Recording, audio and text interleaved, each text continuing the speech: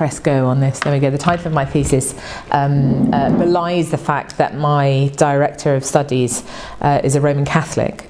So the very fact that he asked me whether it was possible to find a theology of religious pluralism in the Church of England, and I smiled wryly at the time and said, I don't think you're going to find a single theology of anything in the Church of England.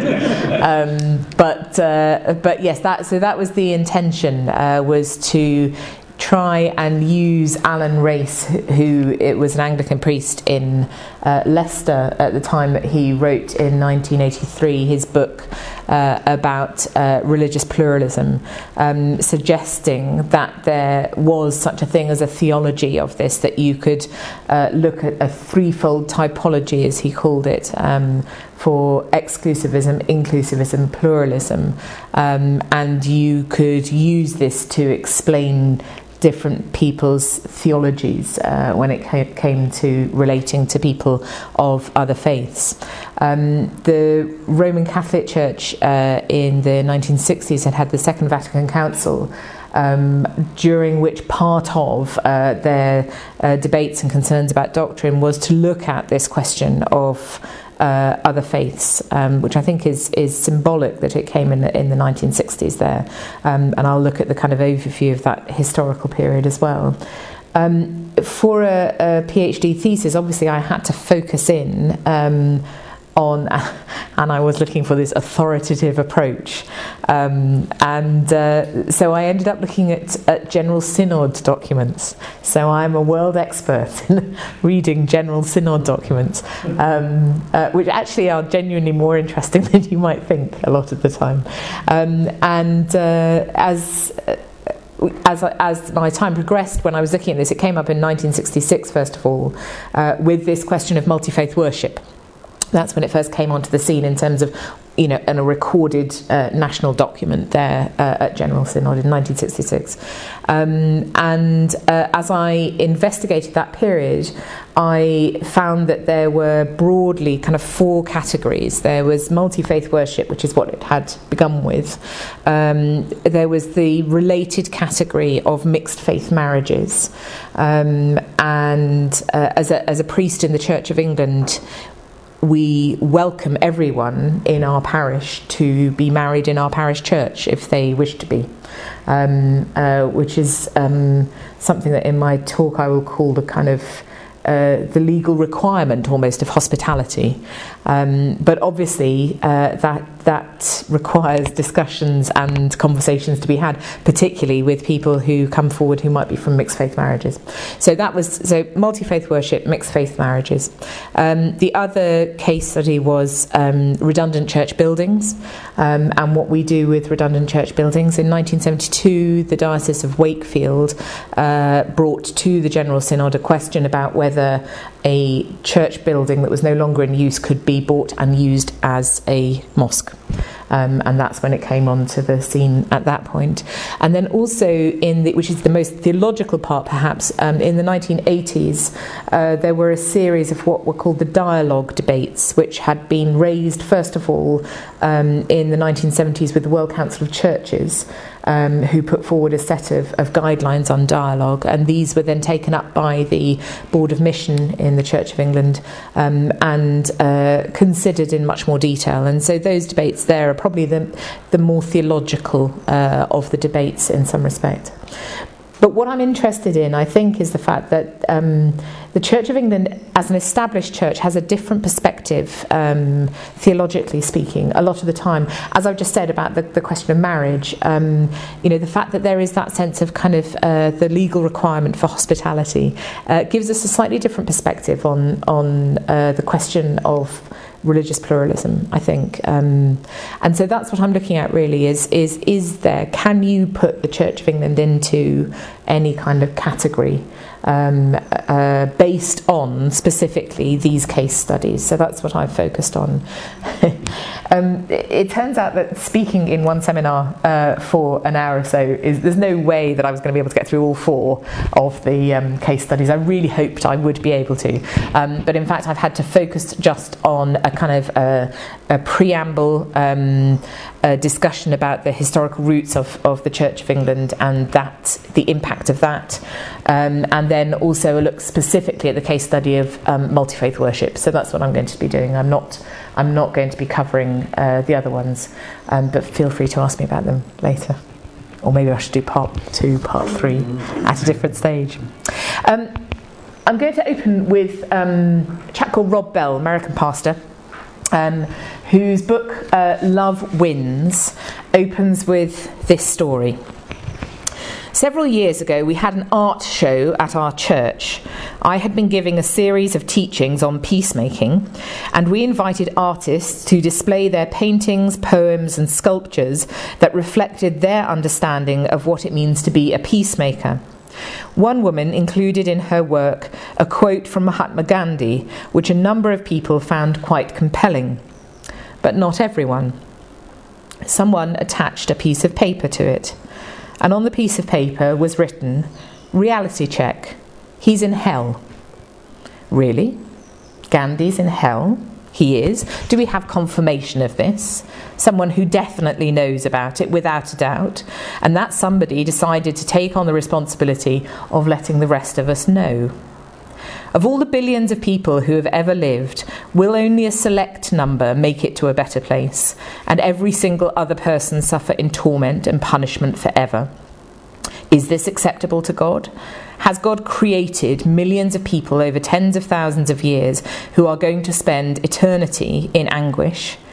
Can God do this, or even allow this, and still claim to be a loving God? It's a very good book.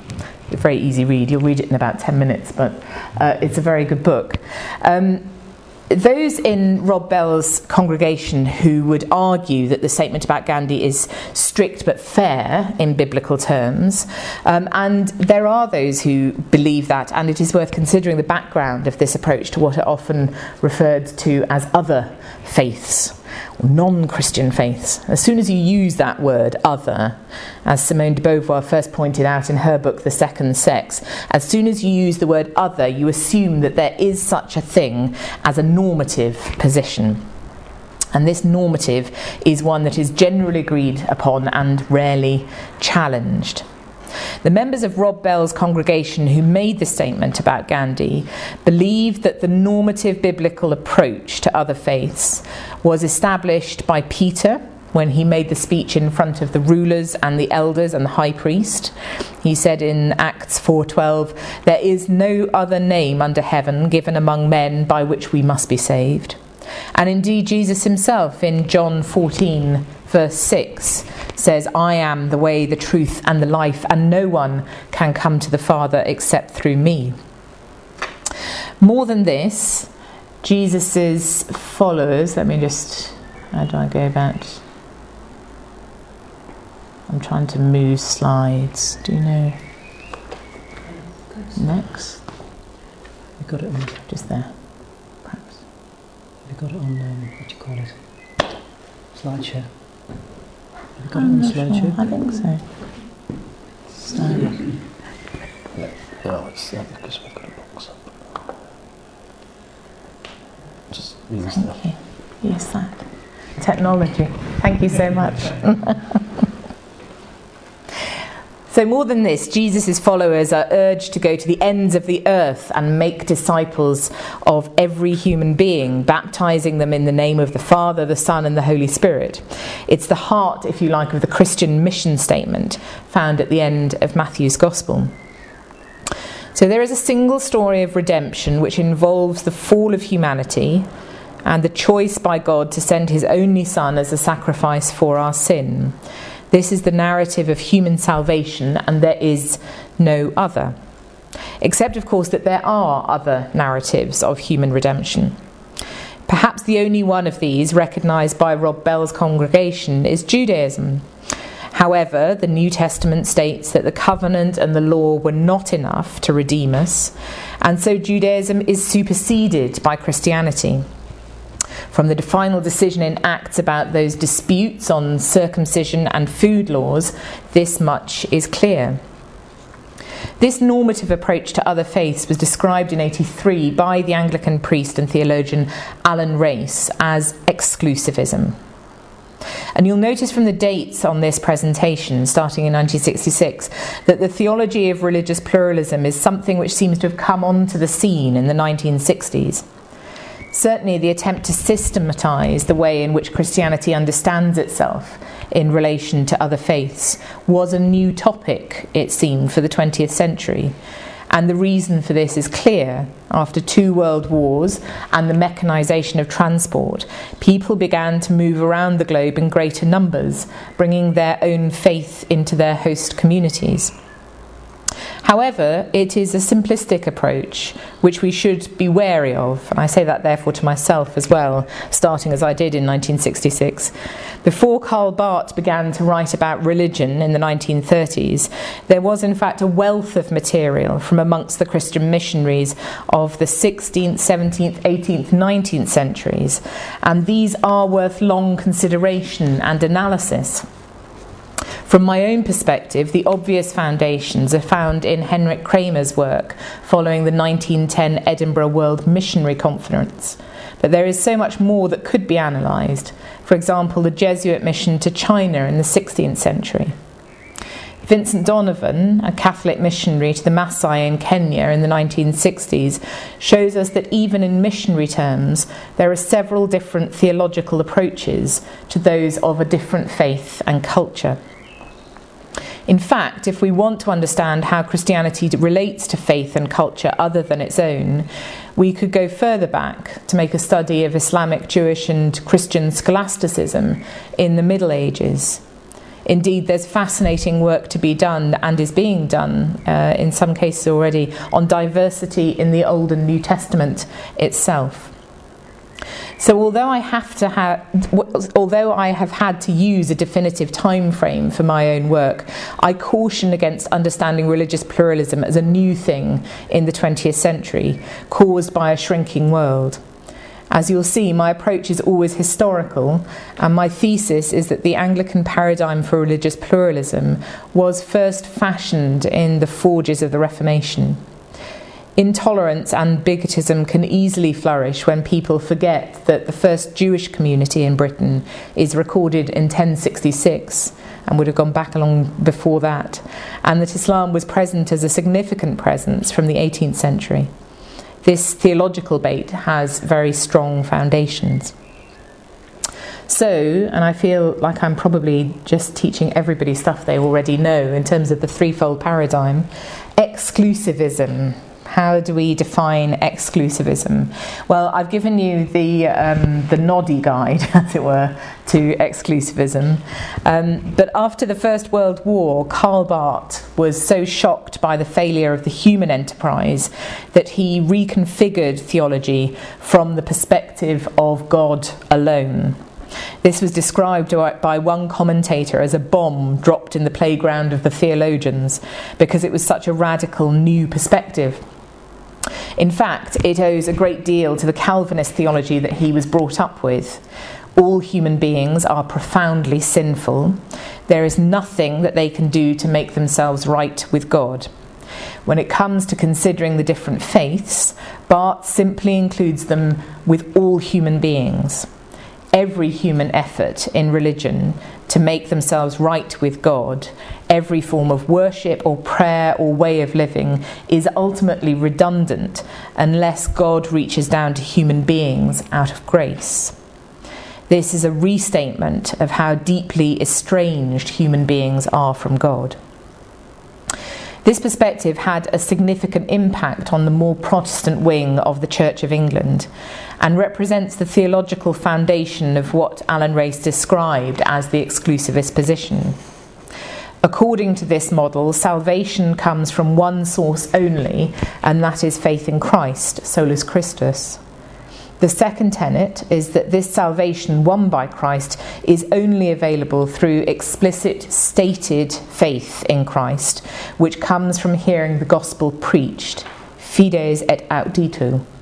Christ is the truth which all all religions seek, and there is nothing in history which does not point to him. Christ is the unique and absolute revelation of God, and as such he is both the fulfiller of all religion and also the judgment on it. So for a Christian exclusivist, the purpose of dialogue is to bring non-Christians to faith. Ultimately, the only way that a Christian can respond to God's grace is to tell other religions about Christ and to encourage them to respond in repentance and stated faith. As we'll see when I turn to the case study of multi-faith worship, debated by Synod, this position is one which a large number of bishops, clergy and laity all hold with regard to different faiths. Which brings me to inclusivism. This theological perspective first comes to people's attention during the Second Vatican Council of the Roman Catholics, held between 65 and 68. Karl Rahner convened a number of meetings during this time, putting forward the view very similar to exclusivists, that there is no goodness or truth in the world independent of its origins in the being and actions of God. But inclusivists also believe that salvation comes from Jesus Christ, at which point you ask, well, how are they any different to exclusivists? The key difference is that they admit that God's grace may be present in non-Christian faiths, and also that these religions in themselves may prepare non-Christian religious people for salvation. Rahner went so far as to call people of different faiths anonymous Christians, kindly. And so for him, mission was still essential, in order to bring the gift of grace to explicit consciousness. Dialogue would allow Christians to perceive where Jesus might be present in other faiths. It would also offer a way of trying to explain how their faith was in some sense a preparation for the gospel. One hallmark of this kind of approach is the belief that God did not leave himself without witness in the years before Christ, and also that the Spirit of God is not contained to a single time and place.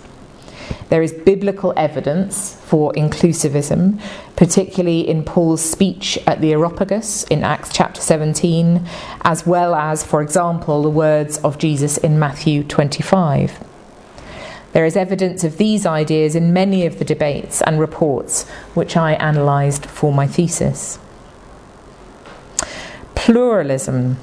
It gets shorter actually with each bit, so I'm sorry, but pluralism perhaps more straightforward. This view has come about since the rise of religious pluralism de facto in many British and American towns and cities. John Hick is its most famous exponent in the UK, and he accepts that he stands on the shoulders of the analytic philosophers who encourage theologians and philosophers alike to unpick the nature and meaning of religious language. From this, he argues that there's a common search for truth between all the religions, and that Christianity is not the final locus of truth, for Islam is just as likely to argue this. Instead, Hick puts forward a Kantian idea of a world which is both phenomenal, made up of the everyday phenomena of our existence, and noumenal, which is the way he uses it, as a spiritual world with a single transcendent eternal being whom he describes as the real, capital R. So dialogue in these circumstances is about enabling a true encounter between the spiritual insights of each of the religions in order together to go forward and discover what is real, capital R.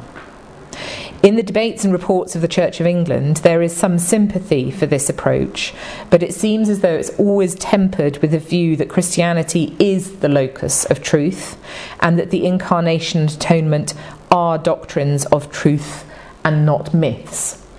That said, a significant number of those who adhere to the pluralist position are Anglicans and in many cases Anglican priests as well.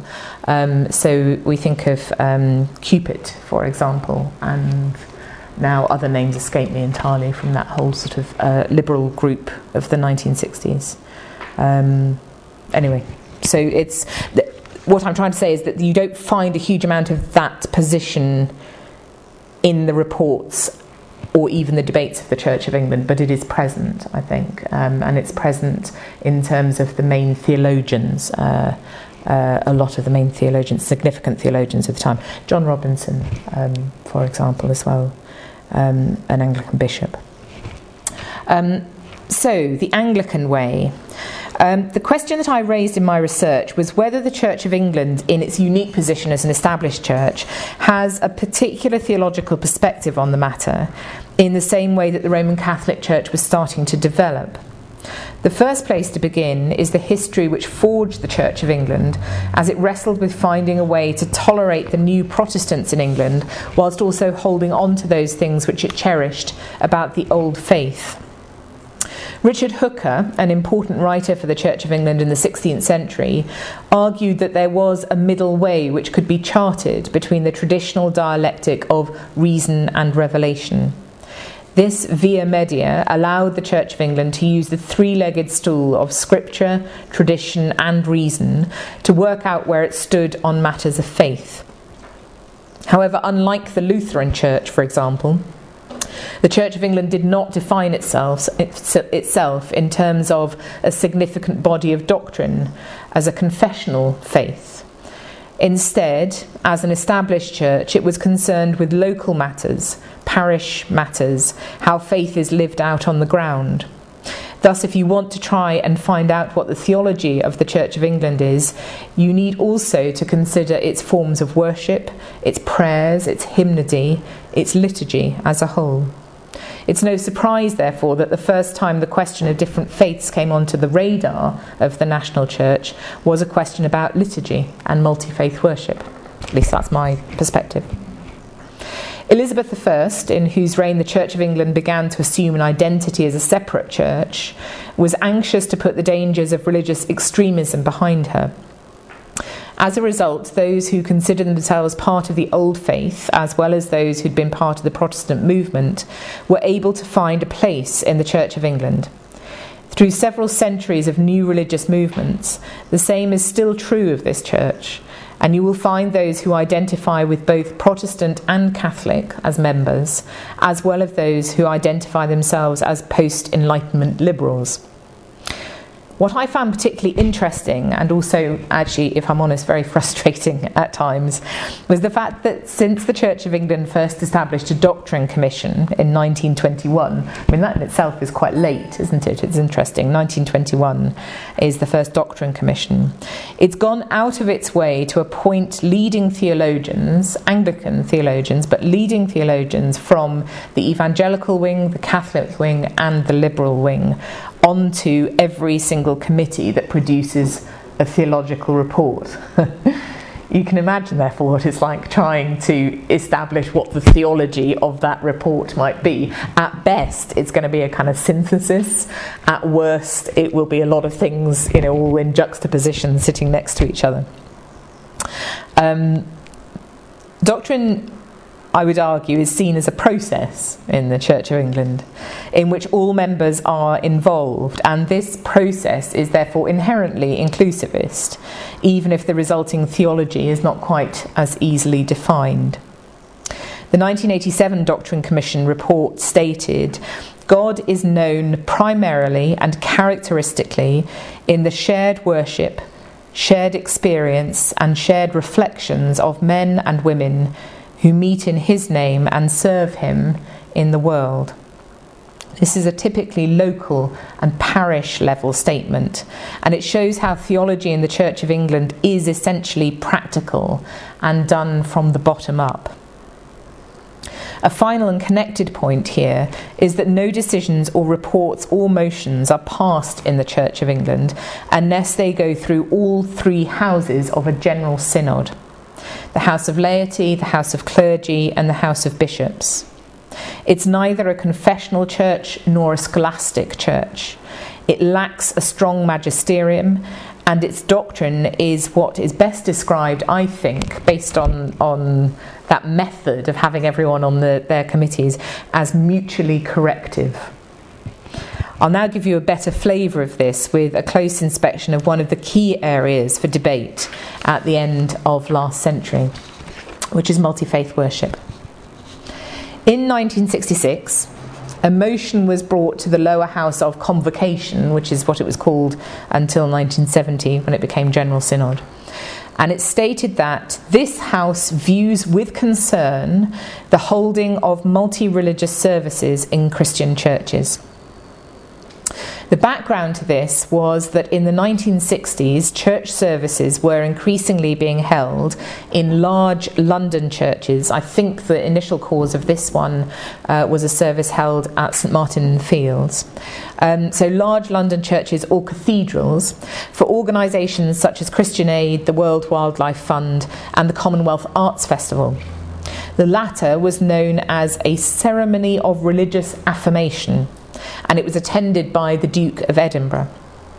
The Queen, who is, of course, also the head of the Church of England, attended a similar service for Commonwealth Day.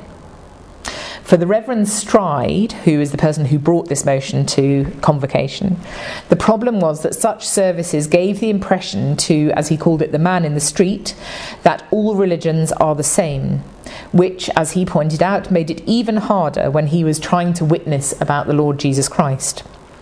He was made particularly uncomfortable that such services were taking place in front of both the Lord's table and the font, he said, two things which spoke of something very precious to Christians. Kenneth Cragg, Anglican Bishop of Jerusalem at the time and scholar of Islam, spoke against the motion and said that he felt it was within the mind of Christ to make churches available to other faiths. But this was not a pluralist position. He underlined that the reason he felt able to say this was because of his own faith in the distinctiveness and uniqueness of Christianity. This is what one might describe as a typical inclusivist position. The speeches concluded on this occasion with the point that proclamation and conversion were the proper right of Christians and the proper approach to other faiths. This is clearly an exclusivist position, and it was this perspective which carried the motion to be passed. A few months later, the General Secretary of the Missionary Societies in England issued a statement which said, while true dialogue should be encouraged, local churches are strongly advised not to provide for interfaith services. We then fast forward to 1991 and an open letter to the Archbishop signed by more than 2,000 Anglican clergy, which demonstrates that multi-faith worship had continued to grow, particularly in cathedrals in large city churches. The result of this was that the Interfaith Consultative Group, or the IFCG, of the Church of England drew up a report to be debated in General Synod. Now that's interesting as well. So between 1966 and 1991, the Interfaith Consultative Group is something that is set up by the Church of England, the Board of Mission in the Church of England, in 1977, I think it was. So it was seen as something that was necessary, and they were a theological advisory group as well. This group had members who would describe themselves in each of those three categories of the threefold typology. Many wrestled with the fundamental problem of believing on the one hand in the finality of Christ's revelation and believing that that rendered multi-faith worship impossible, and then this legal fact of hospitality on the other. The first thing that the Interfaith Consultative Group report did was to tackle the problem of definition. And they said, is multi-faith worship a service of one faith, which other faiths are welcome to attend? Is it a service where lots of elements from different faiths are blended together? Is it helpful or not helpful to call it, instead of worship, a celebration or an observance or even a meditation? And then they ask questions like, are people of different faiths doing intrinsically the same thing when they worship? Or is it a matter of doing different things side by side? The report makes the point that multi-faith services are occasional additions to regular liturgical life in the church and not a substitute for it, whilst also making the point that interfaith is not a new religion. The report then goes on to a series of real-life situations and questions, which are fascinating, actually. So, for example, they come up with the new mayor is Sikh, but has asked for a Christian chaplain and a civic service in the parish church to mark his year of office. Nevertheless, it's clear that he would be glad if some affirming reference to his own faith could be included in the worship. He suggests a reading from the Guru Granth Sahib. The questions which the Interfaith Consultative Group raise are as follows. Is this request acceptable? What will it mean as part of a Christian service? If it's refused, what impression is given about the place of Sikhs in civic life, and what impression is given of Christian tolerance? If the next mayor asks for a service in a mosque, how should Christian counsellors respond? It's interesting to note that the authors of this report, so it's a 1992 report, note that our attempts to achieve a consensus on the central Christological issues have, to a significant degree, failed. I love the fact the Church of England is prepared to put this in its introduction to reports. They also say a full consensus on such issues is never likely to be reached. When you bear in mind that both Bishop Nazir Ali and Alan Race were sitting on the same committee, it's not entirely surprising. So in the end, they fall back on practicalities with the following suggestions. Learn as much as you can about the faith which is new to you and about their place of worship. Build relationships with other faith communities. Share non-contentious areas of life together, meals, concerts, walks. And I can't even believe this one's in there, but it is. Do not wear t-shirts with religious slogans such as Jesus saves. Be aware of the symbolism of hospitality and generosity and compassion which visiting another place of worship demonstrates. If you invite other faiths to worship in a church, do not sit them on the front row where they can't watch what everyone else is doing. Explain that it is not acceptable to receive the bread and wine, and explain what it symbolises. In the end, the group reminds priests in the Church of England that canon law requires two key things of them. B5, to use authorised forms of service considered suitable for the occasion, and F16, which states that anything which takes place in a church must befit the house of God, it must be consonant with sound doctrine, and make for the edifying of the people. Any multi-faith worship should take care not to become a showpiece, to be performed, as it were, in front of other groups.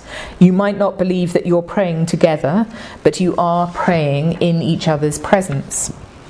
And the final conclusion is that the ideal solution, which is interesting, I think, in the context of Oxford, the ideal solution may be a multi-faith pilgrimage, where each faith community can offer its own brief act of worship. So after reading this report, I then went on to consider the debate which took place about it in General Synod, to look at what might be called its reception history, in the hope that I might be able to draw some conclusions, or start to draw some conclusions, about the kind of theological approach in the Church of England. Many people argued that whilst the report assumed that multi-faith worship was correct and was offering a justification for it with practical advice, their own feeling, and this was a significant group of people actually in the debate, their own feeling was that multi-faith worship was not acceptable, because the only acceptable approach to those of other faiths was to try and convert them.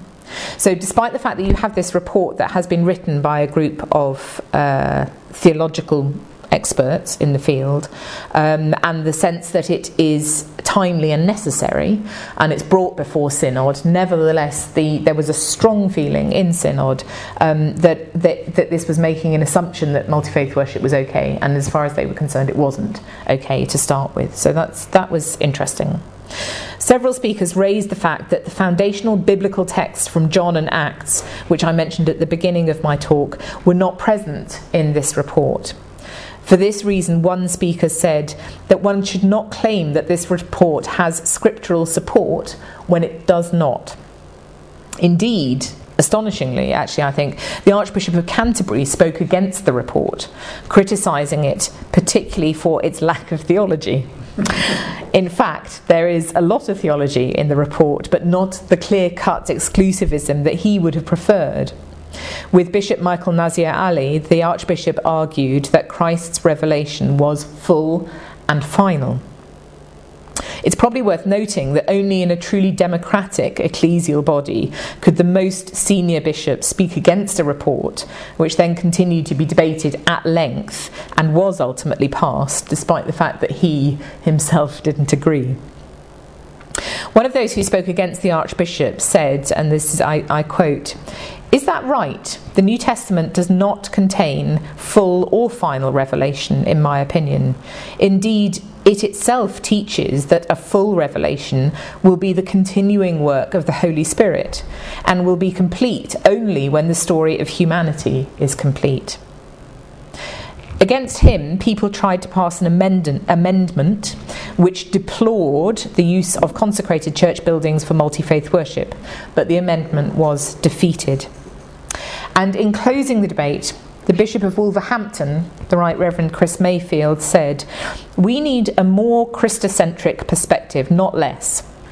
The alternative is not a theocentric position claimed by John Hick and Keith Ward.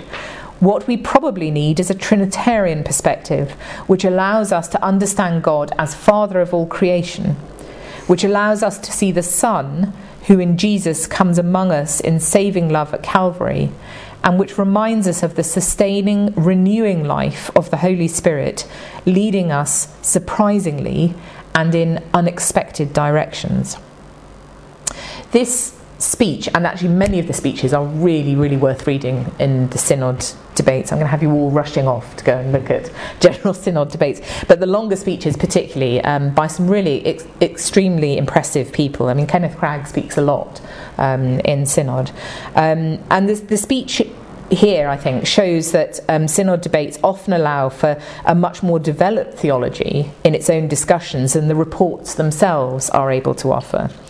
The report suffered from the fact that it couldn't come to a consensus. However, the Bishop of Wolverhampton's closing speech points in the direction of a theology which would start to become extremely important in the next few years of the debate, which is the recovery of a theology of the Holy Spirit in the Trinitarian context.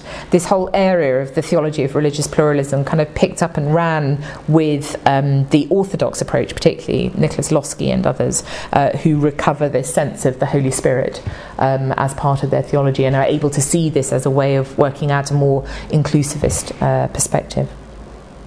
The motion, which was passed in the debate of 92, commended the report for study in the diocese. Few, after all that, it did actually commend it.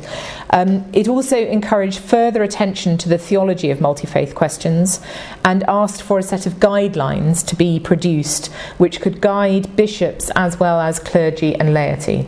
Because in the final analysis, if you come up with a service that you want to do for multi-faith worship, you have to, supposed to, take it to the bishop and say, what do you think? Is this okay? And what the bishops were saying as a result of these debates was, we haven't got a clue if it's okay or not. You know, we want guidance ourselves on whether it's okay.